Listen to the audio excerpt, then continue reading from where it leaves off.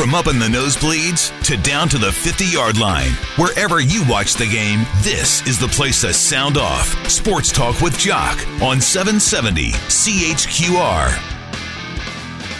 This weekend is a first in the National Football League. There will be 2 female coaches in the same game, plus an official. Sarah Thomas will be the official.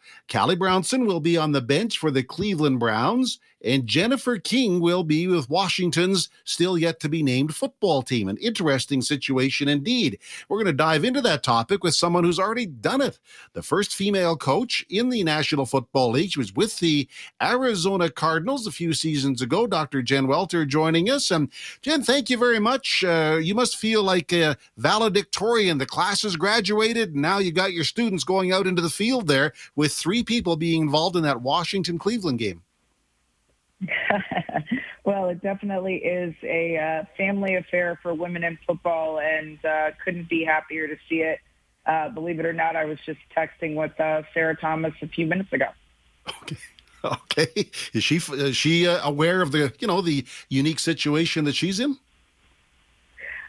She is. Sarah is such a grounded, humble person who just really is, a student of her craft in terms of being the best rep that she can be. I was giving her props because I was happy to see she finally got a snapback and we could see her blonde ponytail in the game over on Monday night. It was like my favorite part of that game. So she is happy to be that person who shows little girls what's possible. You started with Arizona, the Cardinals. Take us through your duties there, and you must have felt like a bit of a pioneer when the Cardinals came calling.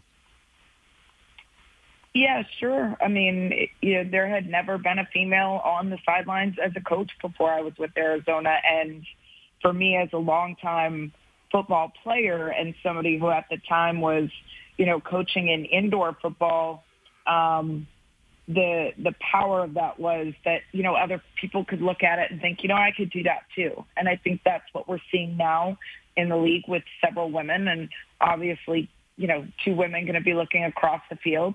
Interestingly enough, we had that in the Alliance of American Football. We had 3 coaches in the very first season that were female. So there is definitely traction, and great women have been involved in football for a long time, and now they're getting the spotlight. So that's beautiful to see. Dr. Jen Welter joining us tonight. And, the situation is you had familiarity with the game concepts and the root rituals of football. So I'm sure that made the transition somewhat easier. Absolutely. The opportunity for me to coach in men's pro football came from having played in men's pro football and really earning the respect of the guys on the field as a baller and somebody who, knew what was going on. And so, Wendell Davis, who was the first person to make me a coach, kind of said it was a no-brainer. She was great at the game, and the guys all listened to her and respected her. So he wasn't doing it to make a statement that, we feel it's time to have a woman. He saw it's kind of that old saying, game recognizes game, and he thought it would help his football team. And then when Bruce Arians made that decision to bring me into the Cardinals, he could look at what we had done with the Revolution to know that it worked. He could look at my game film and know I was a baller. And he actually also loved the fact that I had a master's degree in sports psychology and a PhD in psychology, and just bottom line thought I could help his football team. Well, did you have to use that PhD knowledge to, maybe get some of the players to at least initially respect you and maybe give you the attention and the recognition you deserved? Credit goes to the players. They really were excited to be a part of history. I don't think I needed a PhD for that. They had done their homework before I got into Arizona. They had watched my game film. They really knew everything about me. And again, they were excited to be a part of a historic change in the National Football League. However, when it comes to my PhD, I will say it's an absolute advantage, because one of my areas of specialty was coach-athlete communications. And so we really developed great relationships. And I think I excel in developing those relationships based on trust and love. And when you have those things, that you can obviously make somebody a better football player. Jen Welter joining us, a coach with Arizona, first woman in the NFL to coach. Did some of the current coaches, you mentioned the AAF, you mentioned the NFL, have other coaches, female coaches, seeking to break into this male-dominated role? Have they talked to you and used you as a resource and a mentor? We all are really pretty tight in the women's football community. So, yeah, we've definitely interacted. I think it's a strong, sisterhood that's coming up. Callie Brunson, for example, was a teammate of mine with Team USA. So we have played on the field together. We've also played against each other. Jennifer King was in the Alliance of American Football when I was. Katie Sowers and I had a long-time rivalry on Kansas City, Dallas when we played, and then also got to play with each other for Team USA and win gold medals. So there aren't many people that we don't know. And then I have had, a few of the coaches who, just signed on with the Rams and the Broncos on the strength and conditioning side, reach out and, and they know anytime I can help them, I absolutely will, even if it's just to listen. Sure. Jen Welter joining us, first female coach in the National Football League. Jen, let's just throw this out there. Obviously, the rituals of coaching are you become a position coach, then you move to being a coordinator, then you move to being a head coach. There's a lot of talk in the NBA that Becky Hammond, currently a lead assistant, could become a female head coach. Are we closer in the National Football League one day to a female, i.e. maybe you one day taking over the reins? I would love to see Becky Hammond be a head coach in the NBA. I think, there's a great relationship between the NBA and the WNBA and has been for a long time. You also have pioneers like Nancy Lieberman, who's been a head coach in the Big Three and in the NBA D-League. So, I always think Nance could step into that role as well. She's a personal friend and a mentor. I think in terms of seeing a woman as a head coach in the NFL, absolutely you'll see it. I know the head coach of the Cleveland Browns was outspoken when he hired Callie and said he would like to train her to be a head coach. And that's really what it takes, is that, that mentorship relationship to look at what it takes to acquire the aspects of being a head coach, right? There's so much that goes into it, especially in football, because there are so many elements of the game. And to have somebody who's really committed to working with you and building in for you for a long time. I know Katie Sowers has had a long-time relationship that started with the Falcons and then, went when Shanahan went to the 49ers. So that's something you can see develop as well. I was a head coach of the Australian women's national team when they fielded their first team. And the only reason I really felt like I could do it is because I had two of the best coordinators that I'd ever played for with me.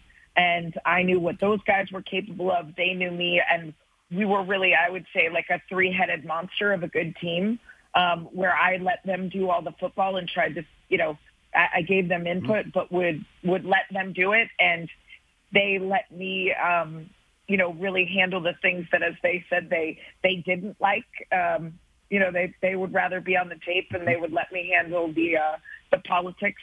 So there's a football balance, and then there's a political finesse, and there's also, player evaluation interactions with a general manager. So I think football will take longer than the NBA, not necessarily because of lack of capabilities of women, but just because of the intricacies of the game and the sheer size of the roster. And, you have offense, defense, special teams, and so many elements that they really need to get all of those knowledges working together. Yeah, together, yeah, because, the playbooks are the playbooks, but as you say, a head coach, and really in any sport, after a while, is player management and player communication and a few things like that. Jen, obviously you have a deep and, great background in football, but when you're in social settings, do you sort of find people looking at you a little sideways when you start talking football, or do guys kind of, wonder what you know, and all of a sudden you spew all this football knowledge and you become the most knowledgeable person in the room there? Those situations are pretty fun. I always have people I think in their minds, I'm a lot taller because I'm around all these guys all the time. So I'll kind of get people that are like, hey, you kind of look like that coach, but she's a lot bigger than you. And I'm like, oh, really? Oh, okay.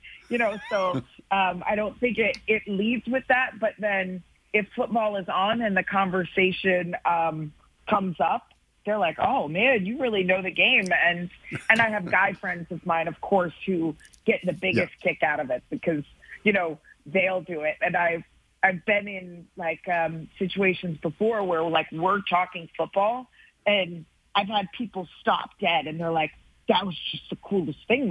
She really knows ball. And I'm like, yeah. Yeah. So it's fun. It's fun. But when people get when they see it, they're like, oh man, that's so cool. And I think it really opens their minds to something that rightfully so they haven't seen a lot, but it kind of anytime you come in contact with somebody who stretches the bounds of your imagination, I think it makes us all better.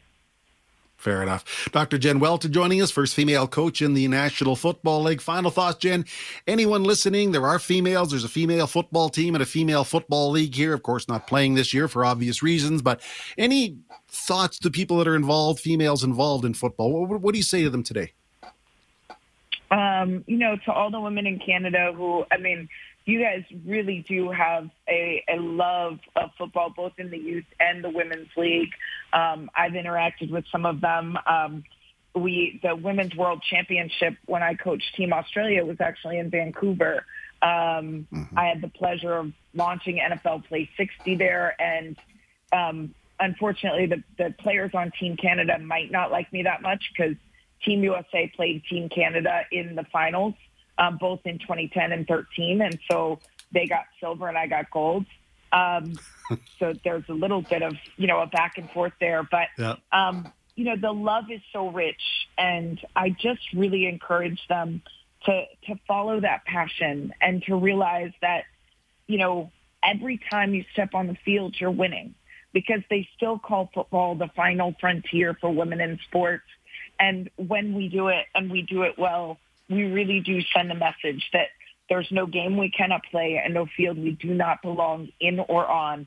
And all of you are leading that in Canada. And the passion is just so beautiful and wonderful. And I can't wait till we travel again because I love all my trips to Canada. I really do. And I love the CFL too. I was devastated that you guys weren't playing this year. Because coming from indoor football, coming from indoor football, we have the high motion, and there's just so many very fun parts of CFL football that I love. Although being a defensive girl, seeing all of those players in high motion gives me hives, right? Because it's really hard to cover. But but I think that the games are just outstanding, and I've actually had great conversations and reception from some of the very best in Canadian football who have embraced me. Damon Allen is a good friend. Warren Moon's a good friend. And they have all kind of reached out and support me because they came odds themselves.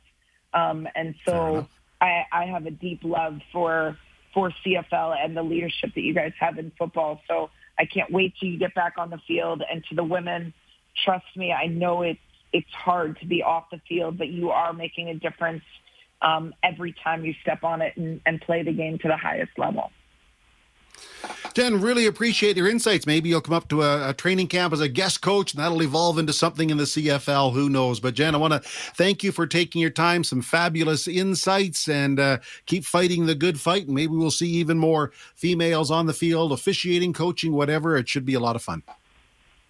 For sure. I have no doubt we will. And thank you for supporting something different and telling those stories. It really matters to all of, not only the men who play and see it and the dads who take pride in it, but the women who have that belief that you just, I am sure you fanned a few flames with this conversation.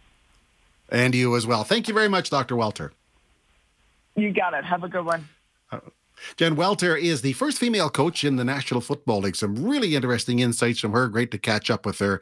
We'll take a time out, back with a special football guest right after this break.